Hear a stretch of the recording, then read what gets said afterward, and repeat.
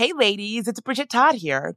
As women, we put our hearts into everything. May is High Blood Pressure Education Month, and it's time to focus on our heart health. Release the Pressure wants to help Black women look at self-care as an act of self-preservation. During High Blood Pressure Education Month, let's help get to our goal of 100,000 Black women putting their hearts first and learn more about their heart health. Visit iHeartRadio.com/RTP for a chance to receive a $1,000 gift card to take care of yourself and prioritize your heart health. That's iHeartRadio.com/RTP.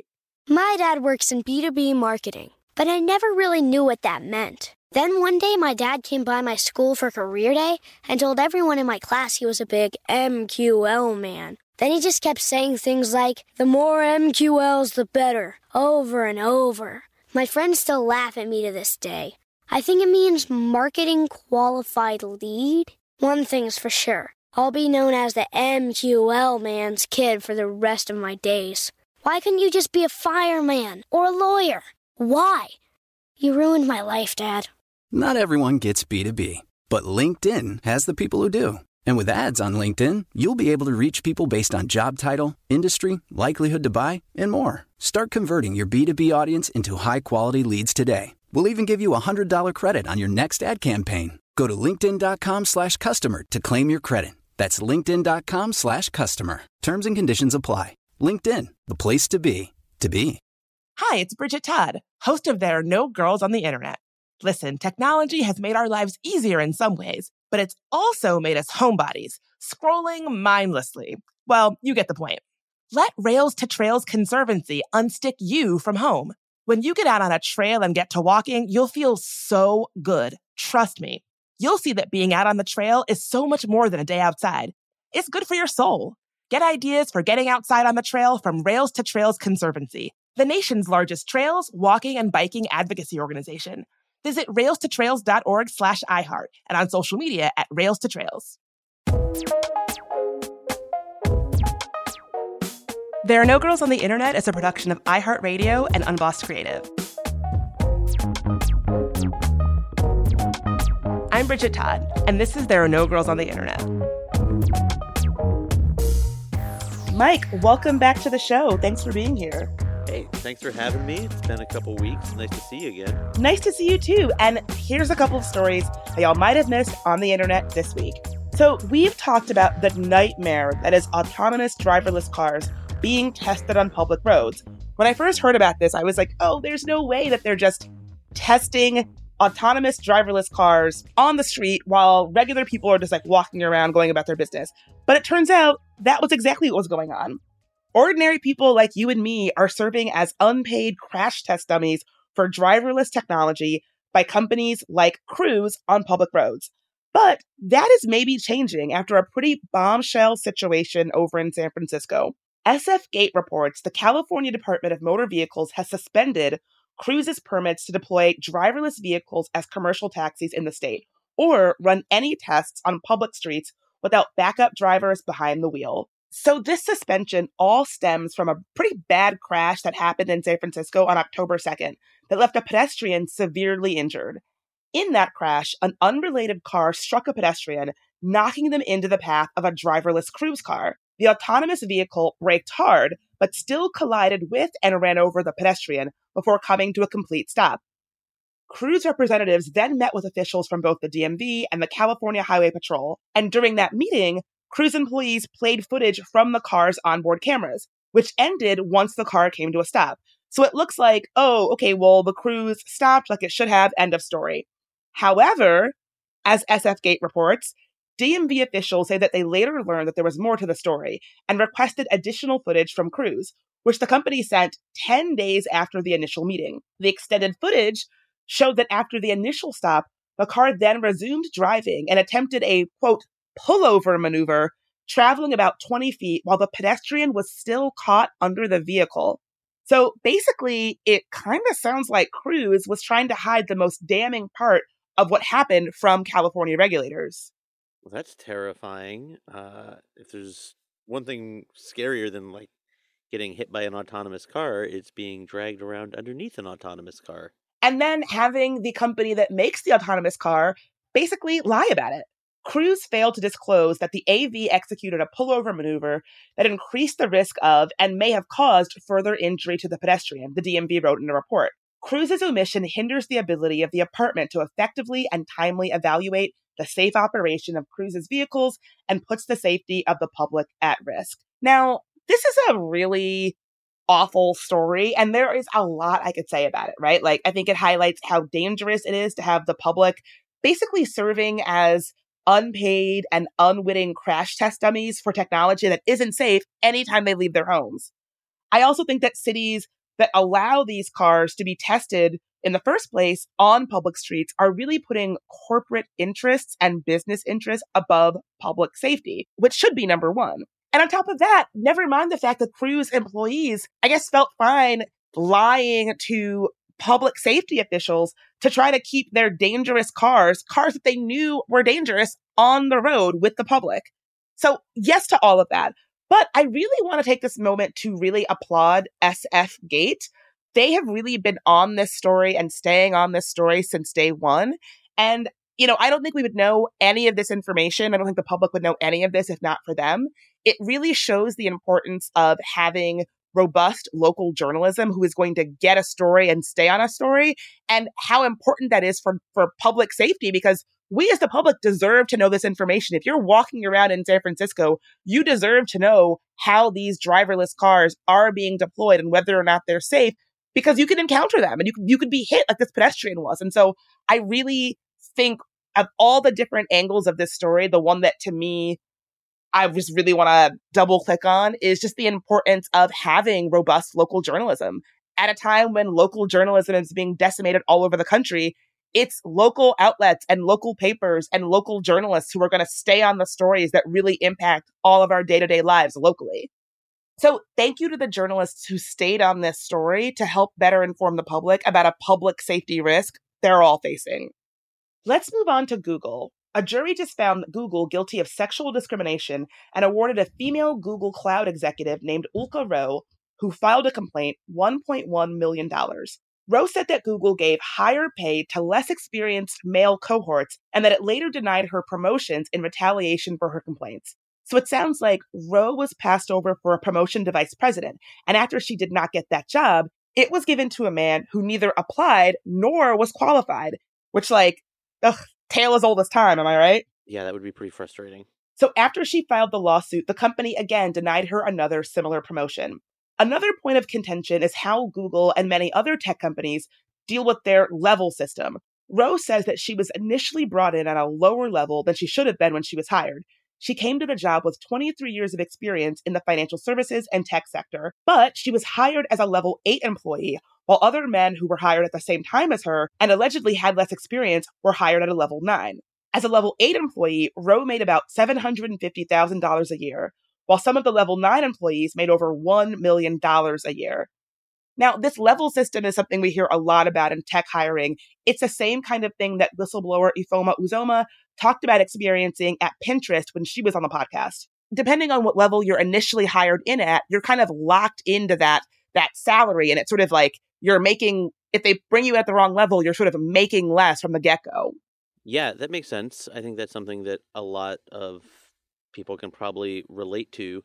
And, I've got two reactions to that. One, God, I hate the whole level system and how rigid it is. And two, people at Google are making $750,000 a year. Am I the only one who is just learning this? That's a lot of money. Yeah, people at Google make bank, I think. Yeah, I mean, I guess I knew that, but I had not looked at a number. It sounds like you might be rethinking dedicating your life to science and public health and research. Maybe you're in the wrong field.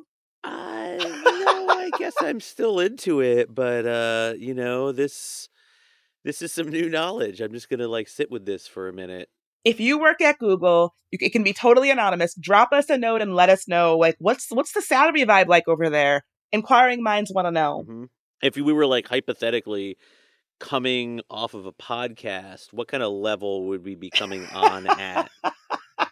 We should start rolling out levels for the contributors of this podcast. Like, I'm obviously a level 10.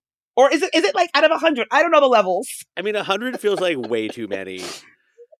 I think the federal government has like 15 or 16 or something. I should know that. I live in D.C. That feels like a reasonable number of levels.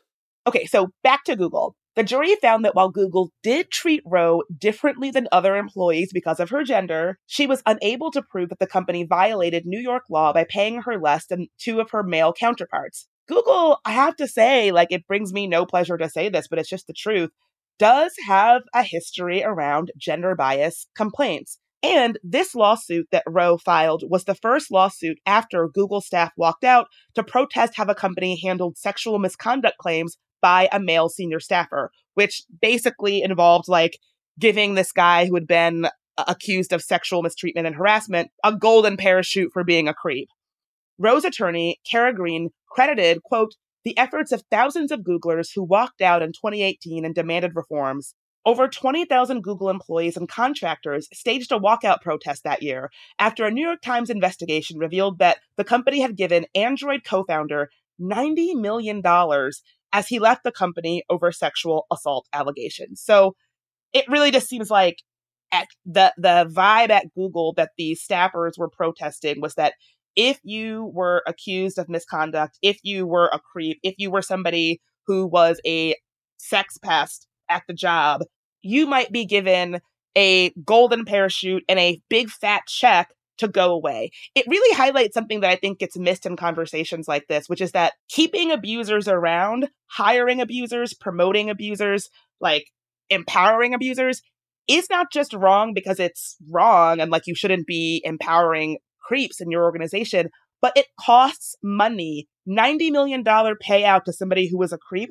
that is a lot of money. And so for all of the reasons why organizations, especially organizations as powerful as Google, but all organizations should not be in the business of, coddling and empowering creeps and abusers, it also is very expensive. It is a bad business decision to continue to empower people like this. Folks should really listen to the episode that we did with Ufoma Uzoma that I mentioned earlier. After filing a discrimination suit against her former employee, Pinterest, Ufoma went on to draft legislation that invalidates NDAs if somebody is facing racial mistreatment. Previously, NDAs could be made invalid if somebody was facing gender-based harassment or mistreatment, but none of the mistreatment was racial in nature. After facing both racial and gender-based harassment at Pinterest, Ufoma's Silence No More legislation changed all of that. But back to Google, I really just think that they are a company that likes to talk a big game around inclusion and diversity and gender equity. They have definitely have efforts there that I would applaud. So I can't speak to how sincere or not those efforts are, but it really does sound like the vibe there is that people from traditionally marginalized backgrounds can work at Google, they can be there, but don't take up too much space, right? Don't demand your worth, don't demand pay equity. You can be here, but we don't really want you to be here. That seems to be the vibe I'm getting from what folks are saying.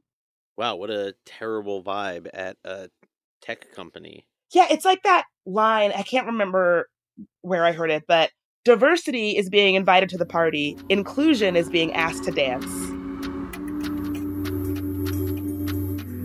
Let's take a quick break.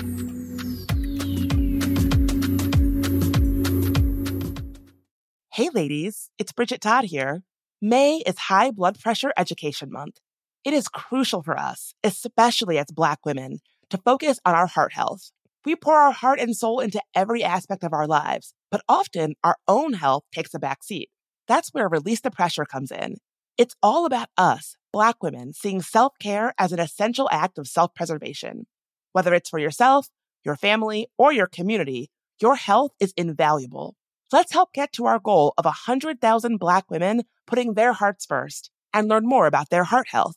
Here's how you can join in. Head to iHeartRadio.com/RTP for a chance to receive a $1,000 gift card to take care of yourself and prioritize your heart health. Let's make our health a priority. Visit iHeartRadio.com/RTP today. Together, we can make a difference in our health and our lives. Join us and let's take care of our hearts together. Hi, it's Bridget Todd, host of There Are No Girls on the Internet.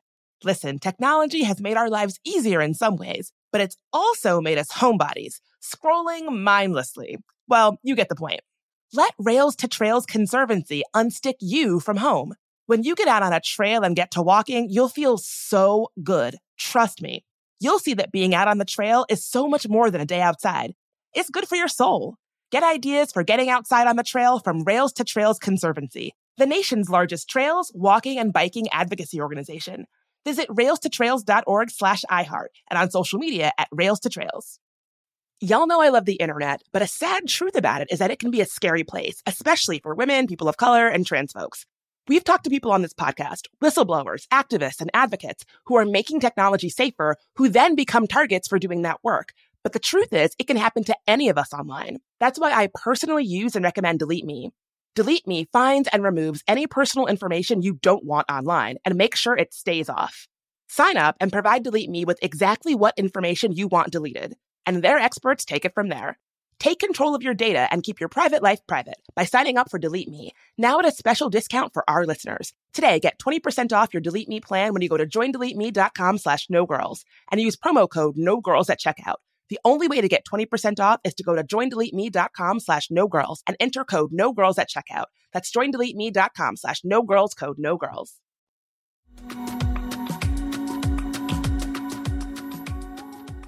And we're back. So if you listen to this podcast, you already know that social media platforms have such a tight grip on all of our lives. And this week, Facebook got the biggest legal challenge to the toxic grip the platform holds on young people. 41 different states and Washington, D.C. all took Facebook to court this week, alleging that Facebook harms children by building addictive features into Instagram and Facebook. Y'all might recall whistleblower Frances Haugen's 2021 report in the Wall Street Journal all about how Facebook knowingly harmed the mental health of young people, especially teen girls. So this lawsuit really stems from some of the charges that we found out from that report. The Washington Post reports a 233-page federal complaint alleges that Facebook engaged in a scheme to exploit young users for profit by misleading them about safety features and the prevalence of harmful content, harvesting their data, and violating federal laws on children's privacy.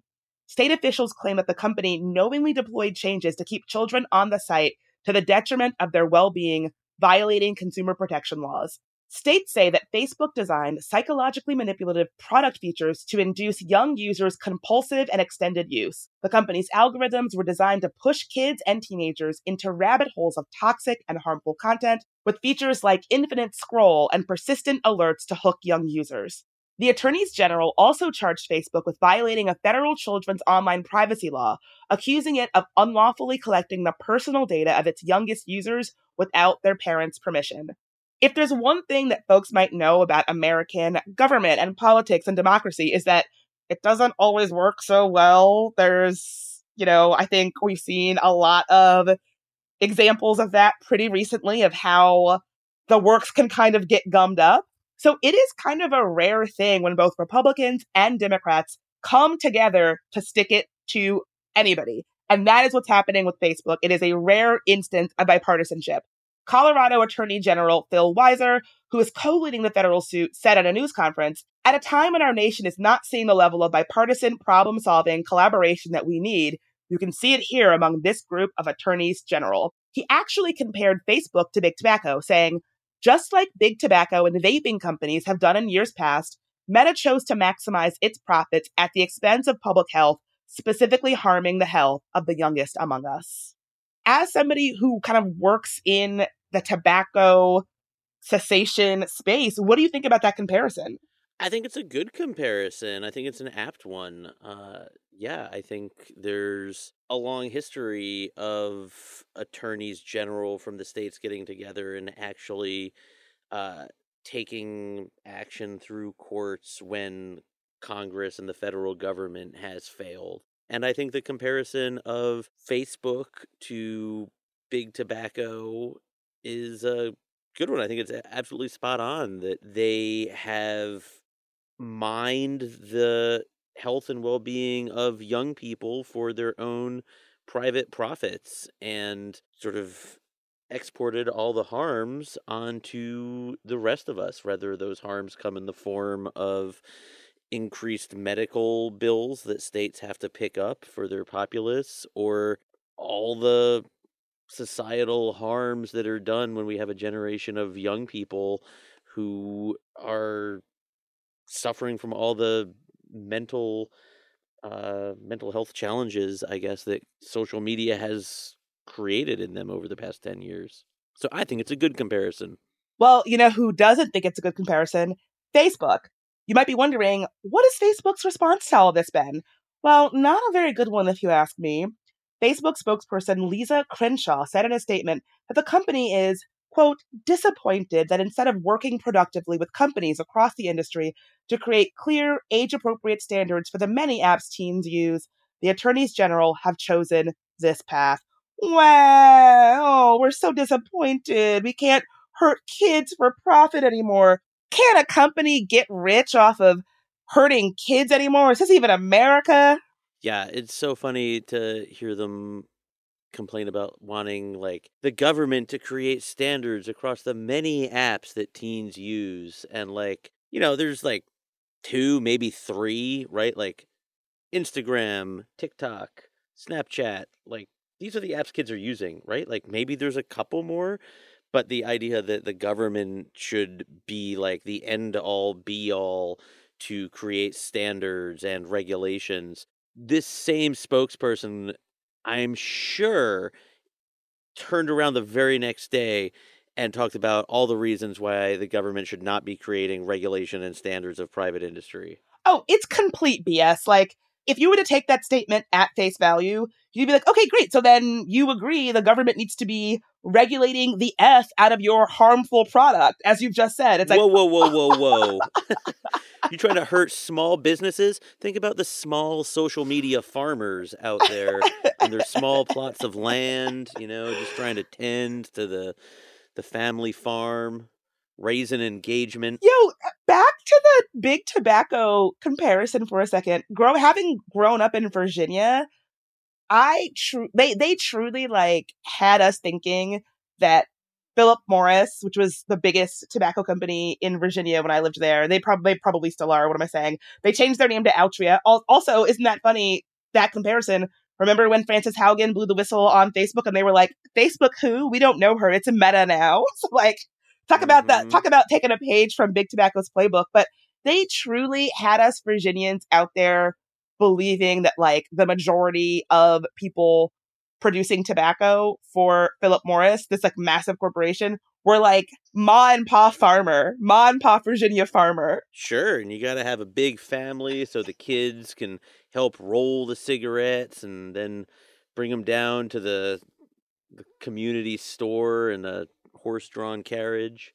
Yeah, it's complete nonsense. It's like a global franchise. Keeping in mind with that comparison, you would always hear tobacco companies talking about things like, oh, we're making a safer cigarette, or like, oh, we want there to be regulation. Like, we're really trying to keep our products away from kids, yada, yada, yada, talking such a big game. I feel like it's one of those things where it's like, if you really cared about safety, you would shut down. And I feel the same thing about Facebook.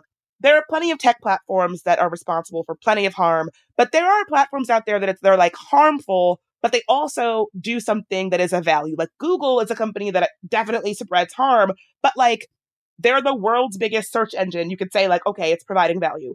I would actually argue that at this point, I think Facebook is such a bad actor that I think that like it is like the opposite of a do-goodery factory, a do-battery factory. Like, they're just like a marketplace for evil and doing bad things. Yeah, they're bad news. I mean, they've just demonstrated over and over again that they're going to choose profits every time over the health of young people, the health of entire populations. Yeah, they've been very clear with us.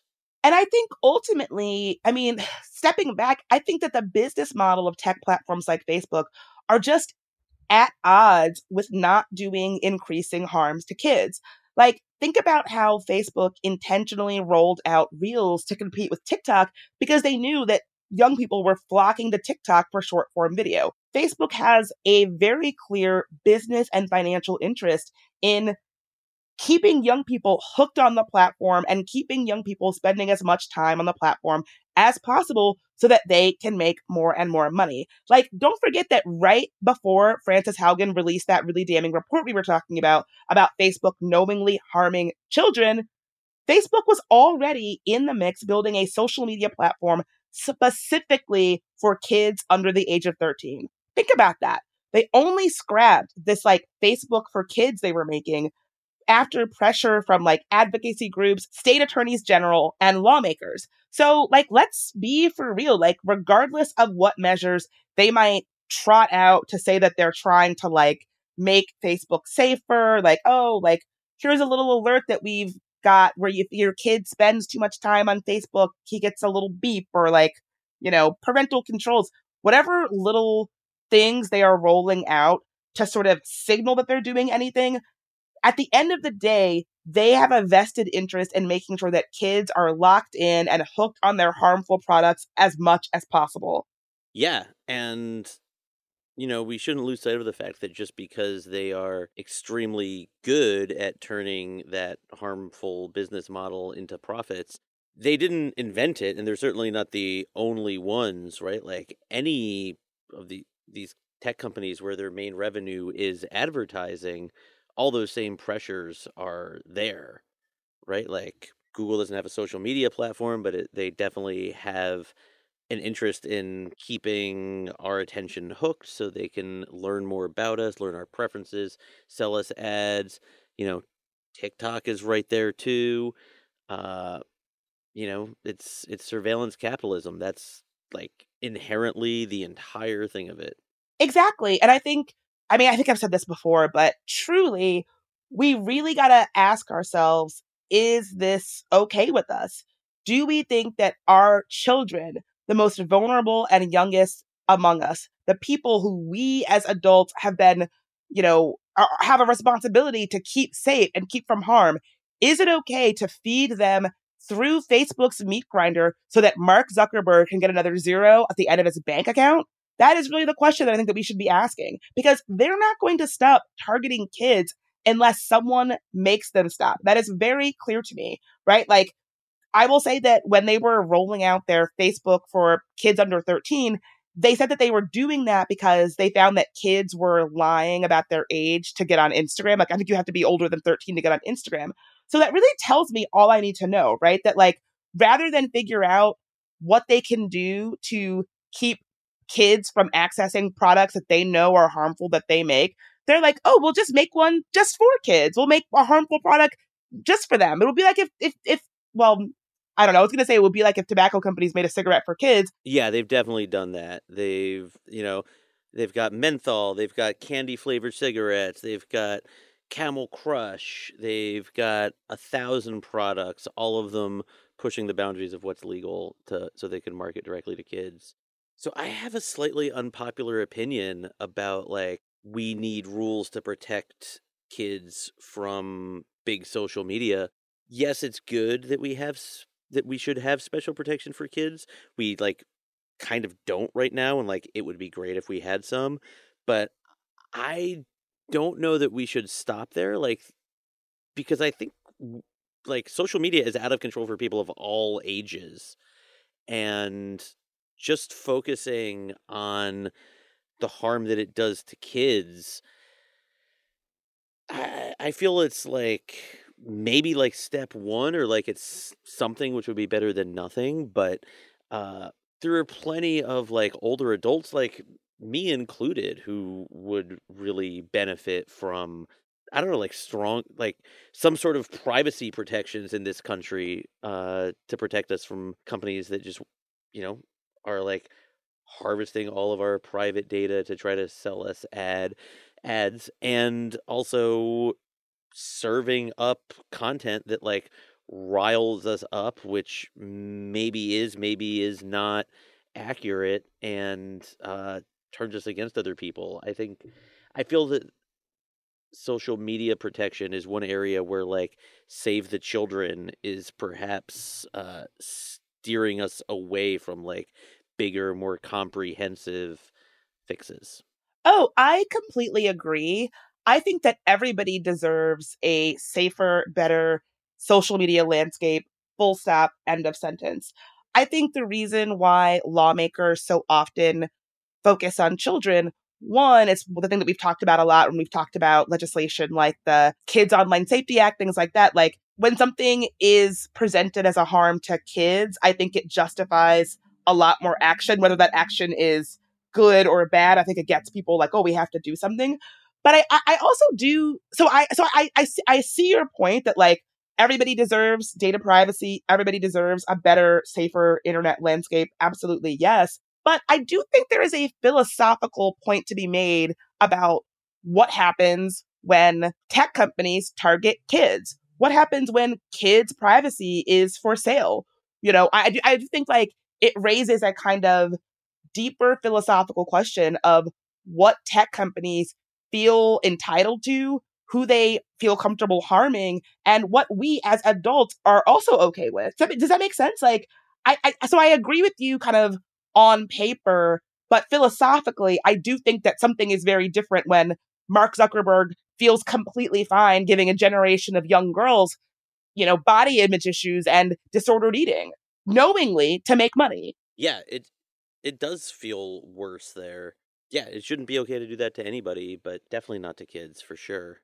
I was at a talk with the founder of a great organization called Glitch UK, which is an online safety advocacy organization. And she made this great point. Like, what other kind of industry would the public tolerate this kind of behavior from? Like, if there was a food product that was popular with kids and adults ate it too, where some big percentage of people who ate it got very sick, would we accept that they could just keep selling it, that they could sell it to kids, they could target kids, they could get kids addicted to it? Would we accept that it would be okay that that company would be not transparent at all about how their product is affecting people? Would we accept that? Probably not. And that is exactly what is happening with big tech companies. And I thought that was such an interesting comparison because really no other sector would we tolerate that from. Possibly the gun industry, but not really a lot of others. Yeah, it's a good analogy. And, Bridget, you and I just the other day were talking about food safety regulation and how that's an area where the public really demands this extremely high level of safety that does not translate to other industries. Right? Do you remember that? I do. People are going to be thinking like, what kind of conversations are Bridget and Mike having when they're not on the podcast? Oh, just a conversation about food safety regulations in the United States, Yeah, food safety and risk perception, how people think about all the different risks in our lives and how inconsistent it can seem, where there'll be, something like food safety where like nobody wants to get diarrhea, so we have all these like intense laws about food safety that do keep us safe, and they're good things. I don't want diarrhea, but then there are also all these other areas like social media, for example, where like the mental health of young people, particularly girls, is being like systematically reduced, and we all just kind of collectively shrug like, oh, that's just how it is. You know how it is. What was the phrase that you used to explain that phenomenon? There was a phrase for it that I had never heard before.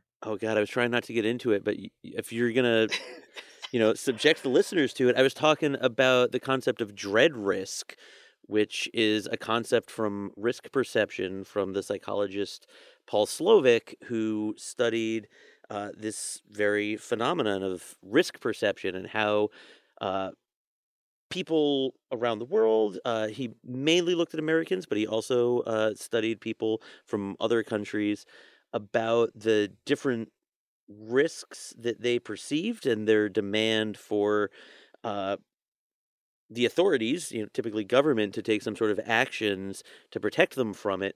And he found that there were two factors that determined how people perceived risk and the extent to which they demanded protection from it. One of them was the actual risk. What is the likelihood that this is going to cause someone to be injured or killed, per 1,000 or per 100,000 people? That's obviously an important one. But then almost equally important was the concept of dread risk, which is how scary is it, right? It's like the idea that uh, dying in your sleep from carbon monoxide poisoning is less horrific than being like torn apart by wolves or something. In either scenario, you're dead, but one of them seems much worse than the other, right? And that's the concept of dread, that it just like feels terrifying in some particular way. And it feels like social media here is an area where that dread factor is really reduced, right? Like, it's just stuff that happens on computers. It just happens to girls. It's pretty long term, like, oh, I guess it makes some girls sad. Ha ha ha. Big deal. But it is like a very serious thing. And I think it's, I don't know, useful to think about what are the factors or the characteristics of some particular risk, and how does that inform the public's demand or lack of demand for government to do something about it. Look at you throwing around your psychology PhD. Folks, in case you didn't know, Mike has a psychology degree. Yeah, they all know now. I'm sorry, everyone. You asked. No, it is useful. I asked. It's interesting and it's useful. And like, I do think it makes sense that like there are just some things where we're like, we got to regulate that. And then it's like there are other things that we're just like, the risk is, I don't know, like less real or less acute or something. Mm-hmm. And I think that we're only now starting to really grapple with the reality that risk presents us with, because I think it maybe took a little while for it to be apparent. Like, it seems like social media has been around forever, but it really isn't that old if you think about it. And I think that we're really starting to get to know the very serious offline impacts now. And so I think like, yeah, we're just sort of like catching up on like, oh, actually, this is very serious. We need to do something. Yeah, and it's often a little bit delayed, right? Like, it's not like somebody posts on social media and then all of a sudden their self-esteem is destroyed and they commit an act of self-harm or something. Like, those things are decoupled in time in a way that really makes it seem like it's not as big of a factor as it is. But yeah, it's social media. It's scary. It's has a profound impact on young people. Well, let's talk more about that, because speaking of youth and social media, I am a certified old. I am not a Gen Zer, but I do think it is really important to be paying close attention to what young people say they are experiencing when it comes to digital media and digital culture, and when they talk about what they want. The Center for Scholars and Storytellers at UCLA just released a really fascinating report on what they're calling teens and screens, all about analyzing what different young people want from their media experiences. We will put a link to the report in the show notes, but it's like fascinating. It's also like, just to nerd out for a minute, it's like really nicely designed. Like, people send me reports to cover on the podcast all the time, and I'm like, oh, this dense 65-page document with single spacing and no images, I'll definitely read this. Thanks for sending it. Oh, really big PDF? Cool, thanks. But this one was actually interesting to read. It's like designed very nicely. Yeah, it's really beautifully designed. It's colorful. They did an excellent job packaging it up.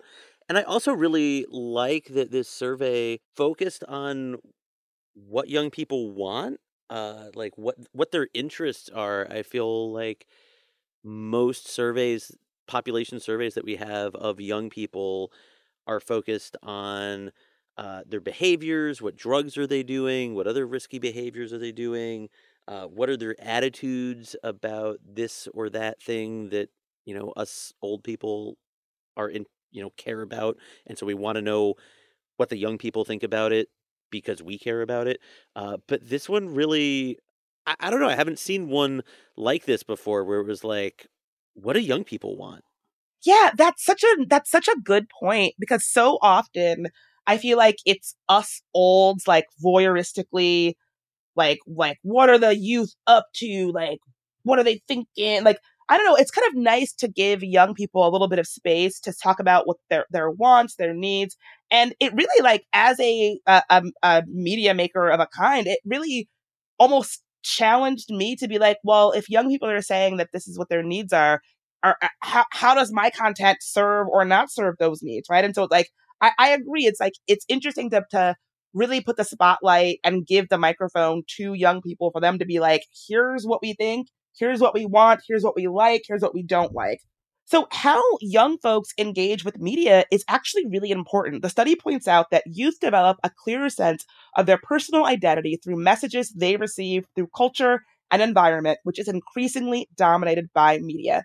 So this survey looked at 1,500 adolescents ages 10 to 24 and different categories of young people too. So like young adolescents, middle adolescents, gender nonconforming adolescents, people of color adolescents, and LGBTQI plus adolescents. So I learned a couple of really interesting points from this survey. One is that, perhaps unsurprisingly, social media is still rated the most authentic media platform. Among social media platforms, young people said that TikTok was the most authentic.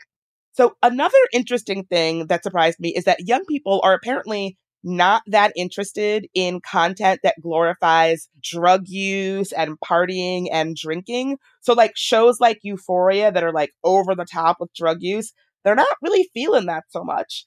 And I guess that was sort of a theme from this survey, is that I don't know that I would say that our current media landscape is really serving what young people say their needs actually are, what they actually want from media. So for instance, very few adolescents say that they prefer aspirational content. So they don't really want to see content about people who are super rich or super famous or have these like super aspirational lives. But I feel like that is a lot of the content that we are giving them. That's like, oh, don't you want to see the Kardashians? Don't you want to see Charli D'Amelio? Don't you want to see like these rich influencers who live like fabulous lives? Young people are like, nah, I'm good. I would rather see people whose lives kind of look like mine. It's interesting. Yeah, makes some sense. Feels a little counterintuitive, but interesting. So the majority of young people also prefer content over IP-based content. But like, that's so much of what we have to offer right now is like, oh, do you want to see like, I don't know, some 12th iteration of a Marvel IP? Like, that is so much, like, and no shade to like the MCU, the Marvel Cinematic Universe, but like, we are offering, in terms of media, a lot of existing IP right now, and young people, if this survey is to be believed, aren't really that interested in that.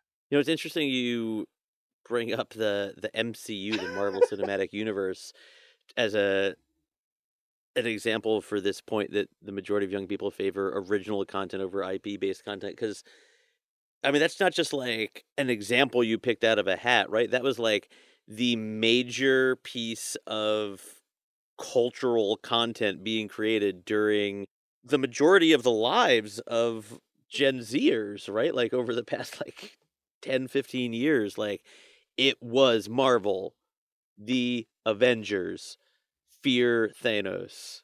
Yeah, like no shit they want some other content. Listen, if you are a young person out there, I'm gonna quote one of my heroes and idols on this, John Waters, fucking living legend. I also like the MCU. I also enjoy. That's a John Waters quote? Oh my god. Shut your mouth, how dare you? He would never. No, John Waters once said, get more out of life. Go and see a fucked up movie. And that is something that I live by. There is so much interesting content out there. It is a shame that if you were paying attention to media in the last few years, like if aliens came down and they were like, what media is going on in the last 10 years? A big chunk of that pie would be existing IP. There's so much interesting, kooky, dark, fucked up, weird stuff out there. Go out, find your thing. You will thank me later. And stay tuned for There Are No Girls on the Internet, the movie, to be followed with the docu-series and the Read at Home companion. Maybe. What if there's like a Tangoti cinematic universe? Like, I guess that kind of is if you think about it, because I do have multiple podcasts. Maybe they can start having like little dramas with each other, like, oh, Mike really doesn't get along with, I don't know, whoever from whatever podcast. Is that something? Maybe. Except it would have to be you. Like, nobody wants, like, a spin-off where two side characters have adventures. Yo, tell that to fucking Marvel. From your lips to Marvel's ears, my friend. More after a quick break.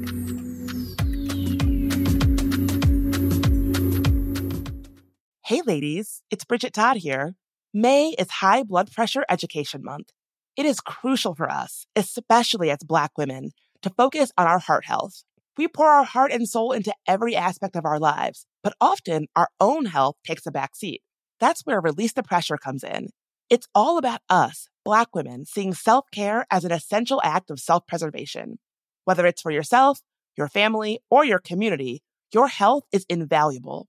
Let's help get to our goal of 100,000 Black women putting their hearts first and learn more about their heart health. Here's how you can join in.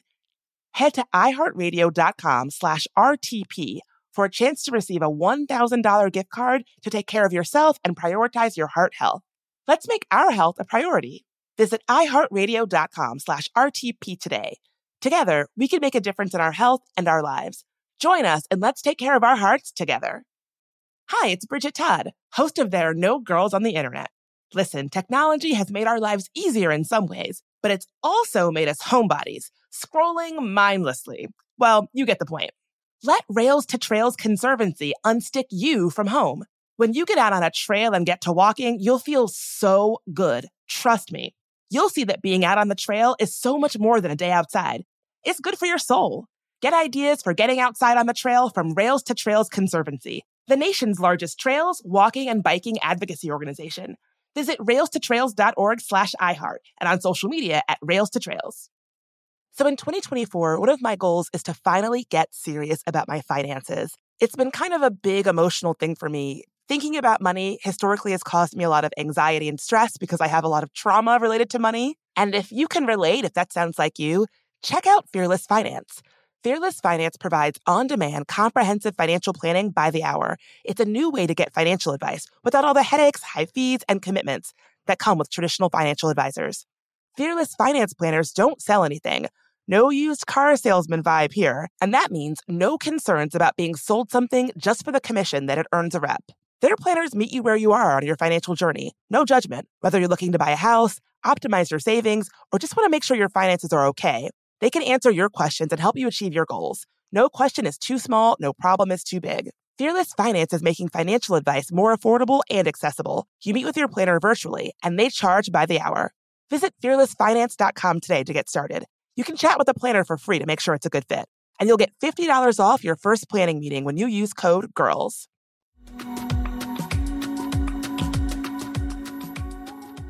Let's get right back into it. So y'all might have seen a headline or a tweet about this survey that says that Gen Z want less sex and less romance on screen. That is true. The majority of adolescents in this survey, 51.5%, expressed a desire for more content centered around friendships and platonic relationships. A near majority felt that romance in media is overused, and a surprising 39% want to see more aromantic and or asexual characters on screen. 47.5% of adolescents said that sex is not needed for the plot of most TV shows and movies. Young people ranked forced, unnatural, or toxic romantic and sexual relationships 4 out of the top 10 most disliked stereotypes on TV. They also do not care for tropes like love triangles, relationships being a necessity to be happy, and male-female leads always ending up together. And this actually mirrors what young people are doing in real life. They're having less sex and they're staying single for longer. And they're reporting that they don't feel the need to be in a romantic relationship to really feel fulfilled. So I saw this in like headlines or on tweets kind of being framed as like, oh, young people are prudes, or young people are like afraid of sex, or young people are like, I don't know, like they've had their brains warped from the prevalence of pornography to the point where they don't even want to see sex on screen. All of that is like completely strips out the nuance of what these young people are telling us about what they want from media. I love this part because you, Bridget, were like, you dug deeper into the data. You're like, I just feel there's a deeper story here. And you dug in and it was there. Well, thank you for that. I will say Mashable did a lot of the hard work for me by talking to two of the authors of the study. But I will say that, like, when I saw the tweets that were like young people, it was kind of framed in a way that was really uncharitable. And it sort of, whenever you see something on Twitter that is like framed in a way that it's just like, it just got my spidey senses up that something more was going on here. I will say, I will agree with you on that. And I think it's an easy dunk on young people to make it seem like, oh, they don't know what rock and roll is. They're too young to be out there. Like, and I say this as someone who, like, when I was an adolescent, all I wanted to see was two characters kiss on screen. All I was writing about, all I was thinking about. A lot of my time was consumed around, like, wanting characters to be involved in sexual entanglements on screen. So I was not this kind of youth. I was like, watch a show about two friends, and I'm like, what if they had sex? Wouldn't that be good? Like, Well, yeah, we've been getting that for the past 20 years, you know? I was not the kind of young person that they are describing here, but I think it is really uncharitable and really unfair to paint young people as being uncomfortable with sex or prudes from what they are telling us. Yeah, right. Like, actual young people are also not the young people who are being portrayed here. Yes, and think about this. In 2023, we have less and less of what we call third places, places where people, but especially young people, can congregate with each other and really find and build community and friendship. But just like everybody, young people still have a need for that kind of friendship and camaraderie. So media then becomes the place where that need for platonic relationships and friendships is being met. So if all you're giving young people is like sexual content, romantic triangles, and love triangles, all of that, it really is not serving what they have identified as a need from the media they consume. So one of the authors of the study talked to Mashable, which explains we're well aware of the loneliness epidemic in the United States. Well before COVID, people have felt less connected to others. The pandemic only exacerbated this, and young people today are twice as likely to report feeling lonely than those over 65. Third places, third to home and school or work, for young people to hang out in person are dwindling. While many go online for connection, Gen Z are social beings that need face-to-face interaction. So that is one of the reasons why they are reporting, like, we are interested in more explorations of platonic friendships that don't center romantic or sexual pairings. This is really so sad to me. The survey authors pointed to a survey response from a 12-year-old about the movie The Sandlot. This person said, quote, "The Sandlot is a baseball movie I like. I wish I could go outside and play like they did at the time. Today, it's not safe." Though simple, his words felt like a poignant representation of what many of our respondents seem to be hinting at, that the core essence of kids at heart and teens will always be the same, from camaraderie to curiosity and a sense of adventure, or even as playing outside. And it appears that somewhere along the way, this may have been forgotten in storytelling. Ooh, that is devastating.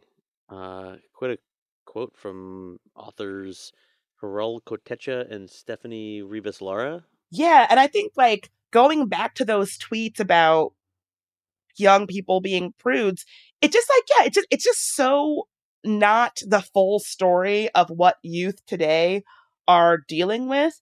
And it is a really scary time to be a kid. Like, I feel very grateful that I was a kid when I was a kid, because I feel like some of the realities that youth today are dealing with, I don't think I would be strong enough to deal with it. And not only are they dealing with it, they're dealing with it and they're continuing to be creative, to connect with each other, to be roasting people like me on social media for, like, wearing the wrong kind of jeans or whatever. Like, they're up against a lot, and they have not lost the spark that that spark of youth. And yeah, young people inspire me every day. Like, I find them very inspirational, even though they are dealing with so much. I don't know how they do it. Yeah, this was a really interesting survey. I'm so glad that the authors collected this, because I think it does say a lot about what young people are looking for, what they're experiencing. And I'm so glad you dug deeper than those headlines, because, the headline that, like, kids today aren't interested in sex, like, but it also just like obscures all of this nuance of like what's actually going on, not just in their lives, but in like what our human needs are as social beings. So, speaking of failing young people, I got to talk about this woman on TikTok. So, this young woman made a TikTok recently about getting a job out of college, a job that she says that she actually likes, but just kind of talking about how tough it is. She has to get up while it's still dark out, commute pretty long for her job. I think it's like 2 hours because she doesn't make enough money to live closer to work. She goes to work. She, by all accounts, like enjoys her job and coworkers, but then she has to commute home from work. By the time she gets home, it is dark. She doesn't have much energy to do anything beyond like just feed herself and go to bed, right? She's like, when do you have time for going to the gym or seeing friends or finding a partner, like, or having hobbies or taking care of yourself or meaningful connection? There's no time for that. And she's a little emotional in the video, like she's crying, she's upset. She does say that she has her period, which like, holy moly, can I relate to that? But the whole thing is like a really relatable complaint, I think. But the internet is going to internet. And some people had very cruel responses, like basically calling her like a whiny brat. Libs of TikTok reposted the video with a caption making fun of her. A lot of the responses were just like straight up sexist because she's a young woman. She is wearing makeup. She has manicured nails. People are saying things like, oh, she doesn't have enough time to get her nails done. Wah. Jason Calacanis, who is this wealthy tech investor and the co-host of the podcast All In, which I feel like I've talked about a few times. It is like one of the most popular tech podcasts in the world. If you want to see them, just go to the Apple Tech Podcast charts and look for like number 1 or number 2. Look way, way, way, way, way, way, way down. You'll find mine, but they're always like 1 or 2. If I would say like the closest thing to maybe like a podcast, not nemesis, but it is like 4 wealthy tech investors like drinking bourbon and smoking cigars and like talking about how wealthy they are and technology and yada, yada, yada. So this person, who is like a wealthy tech dude, tweeted, "Oh, princess," violin emoji. "I'm sorry you had to commute and work and have a job and everything. It's like so extra," which like it's just a rude tweet. I will say what's really funny is that, as I said, Jason is this like wealthy tech investor, and Twitter added a community note to that tweet crapping on that young woman, just reminding everybody that, hey, just so you know, Jason has not worked a 9-to-5 job since 1990. So like, if he's going to complain, this is context that y'all should know, which I agree. That's a funny, rude community note. I know. I'm here for a salty community note. So a tech journalist that I love, Morgan Sung, made a really insightful TikTok post about how, I don't know, like idealizing grind and corporate life just makes it really difficult to have empathy for other people, especially younger people. And it's really kind of keeping us away from meaningful generational solidarity, right? Like there's this attitude of like, I did it, you should have to do it too. Like, suck it up. If I could do it, you could do it. And I think especially like this woman is like a young woman. If you're an entry level person, like new to the workforce, historically, these are not folks who have a lot of power in the workforce. So like, it's people like Jason who have been working successfully for longer than this young woman have been alive, like punching down and crapping on her. But here's the thing. She is 100% correct. Like, I remember this absolutely visceral reaction I had when I had my first like grown up job. I was living in Brooklyn. I was working in Manhattan, and I had to get up while it was still dark outside to commute to my job. And I didn't live in like cool hipster Brooklyn. I lived in like Brooklyn, like deep into Brooklyn, like almost Queens. So my commute was pretty hellish. I would leave for work when it was dark out. I would get back to work when it was dark out. And I basically was like just making enough money to exist, to live. It was certainly not a like thriving, healthy life. And I think I did have a moment where I was like, oh, wait, like this is adult life. This actually really sucks. I actually don't like this. And, you know, I'm really have a lot of empathy for this young woman in this experience because she's not wrong. And more workers are waking up to the fact that killing yourself at work just to make money that you then don't get to really spend on anything other than sleep and food to fuel yourself for more work is not a great dynamic. It is not a dynamic that feels good.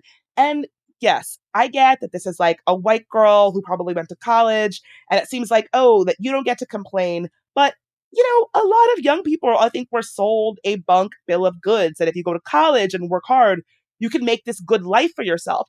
Finding out that that good life is just endless work and toil, and also commuting on top of it is kind of a bust. Like, she's not wrong. The way Americans work is broken. In fact, a new study from the job search site Indeed found that 2/3 of UK employees would take a pay cut for a 4-day work week instead of a 5-day work week. So I don't think that this young woman is saying anything that is not correct. I think that more and more workers are seeing this. Adult wage earning life in the United States is a grind by design, right? Things like long commutes, lack of childcare, having your health care attached to your employment, the high cost of housing all add to it. And if you have kids or are a caregiver for a family member or have other stuff going on top of it, it's even worse. So I was really disappointed to see people acting like this woman was like an entitled brat for pointing that reality out. Like, it makes me wonder if one of the reasons why it's so hard to expect better is because people will crap on anyone who points out, like, hey, y'all, the status quo is actually not working. Yeah, I think you're onto something there. I think there are a lot of people who have been grinding away at jobs that don't make them feel fulfilled for so long that they feel defensive when anybody suggests, like, maybe that's not the best way to live. Yeah, and I think that's part of it. I think that, like, it's so easy to get so entrenched in this corporate mindset that says that, like, this is like the only way to live, that somebody just being like, oh, actually, this is really hard, elicits sneers and jokes and, crapping on her rather than empathy. And rather than being like, yeah, we all deserve better. It shouldn't have to be this way. You were not put on this earth just to do wage earning labor for someone else. You should be able to have a life. You should be able to have harmony in your life. You should be able to work and still have time to take care of yourself and enjoy life. Like, that is the point of being on this earth. Yeah, and also, her complaint was not so much about the work itself, but about the commute. And I feel that was kind of glossed over, but she said she's commuting 2 hours in each direction. That's like 4 hours out of her day. That's like half a day of work. No wonder she's miserable. That would make anyone miserable. I know people like older than her that have good jobs with like salary and benefits and, nominal flexibility who, for whatever reason, have made the decision to commute for like close to 2 hours. And they're also miserable, right? Like that's just not a life mode that makes sense. Like, this is just my take, but like nobody should be commuting 2 hours. Like, if you're doing that, you're doing it wrong and you need to be doing something else immediately. Yeah, I mean, it is such a privilege for me to like not have to commute. I work mostly remotely, and I have since before COVID. In times where I was commuting, it just like didn't work for me. Like, I was miserable, and it wasn't even like the job made me miserable. I hated having to budget in an extra hour on both ways, an extra 2 hours in the like 8 hours of my day that is not spent sleeping or at work went to commuting. When I would get to work, I'm already in a bad mood because like you're on the fucking subway, you're late, it smells, people are screaming, like you've got to like be wearing clothes you don't want to wear, having conversations you don't want to have. Like, it just like, and then I would always like, oh my God, like even just thinking about it it's almost like takes me back to that headspace. But all of that is to say, for a very long time when I was working in offices, I thought I was like a screw up employee. I thought I was like just a fuck up who like couldn't work properly. And like, that was something I really internalized. Come to find out, I just hated commuting and I hated working in an office. Like, when I was working with a little bit more flexibility padded into my schedule, I was like, oh, I actually enjoy producing. I actually enjoy doing a lot of this work. The office commute vibe just did not work for me. I used to regularly Oh my God, I hope my old MSNBC boss didn't hear this, but Farrah, if you're listening, you know I was a shitty employee, so like, whatever, deal with it. I would regularly like leave the office, go outside, and just like walk around the block several times. Sometimes I would scream and then just like come back in. It was the fucking worst. And it is such a it is such a privilege for me to be in a different place now where my work life doesn't look like that. But just because I did that, I don't want people coming up behind me to have to needlessly suffer through that. If you love being in the office and you love commuting and it's working for you, that is great. But if you feel like this young lady did, which is definitely how I felt when I was her age, you are not crazy. It is normal to feel that way. It is not a sustainable system to spend 2 hours each way commuting. You should be able to have time for yourself, time to take care of yourself, time to have a life that is not work or sleep. And I guess I'll end it there. Mike, thank you so much for being here. Yeah, thanks for having me. It was good talking with you. This was our least musky episode in like quite a while. When we were putting together the outline, you were like, you know who's not in this outline? Elon Musk. If you want some Musk, I can give you some. I know exactly what he's been up to, but it sounds like We're good. We're good. Yeah, we can just let it go for a week. Elon Musk will give you the week off, but we'll see you next week. I'm sure he'll be doing something. Thanks so much for listening. And as always, for ad-free bonus content, you can check out our Patreon. The last Patreon episode that we did was like me on a tear about something happening. So for folks who listened and reached out, thank you. But if you want to know more, check out the Patreon, and we will see you next week.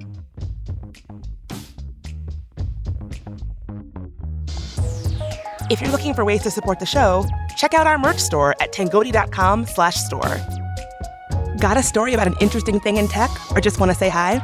You can reach us at hello@tangoti.com. You can also find transcripts for today's episode at tangoti.com. There Are No Girls on the Internet was created by me, Bridget Todd. It's a production of iHeartRadio and Unbossed Creative. Edited by Joey Pat. Jonathan Strickland is our executive producer. Tari Harrison is our producer and sound engineer. Michael Amato is our contributing producer. I'm your host, Bridget Todd. If you want to help us grow, rate and review us on Apple Podcasts. For more podcasts from iHeartRadio, check out the iHeartRadio app, Apple Podcasts, or wherever you get your podcasts.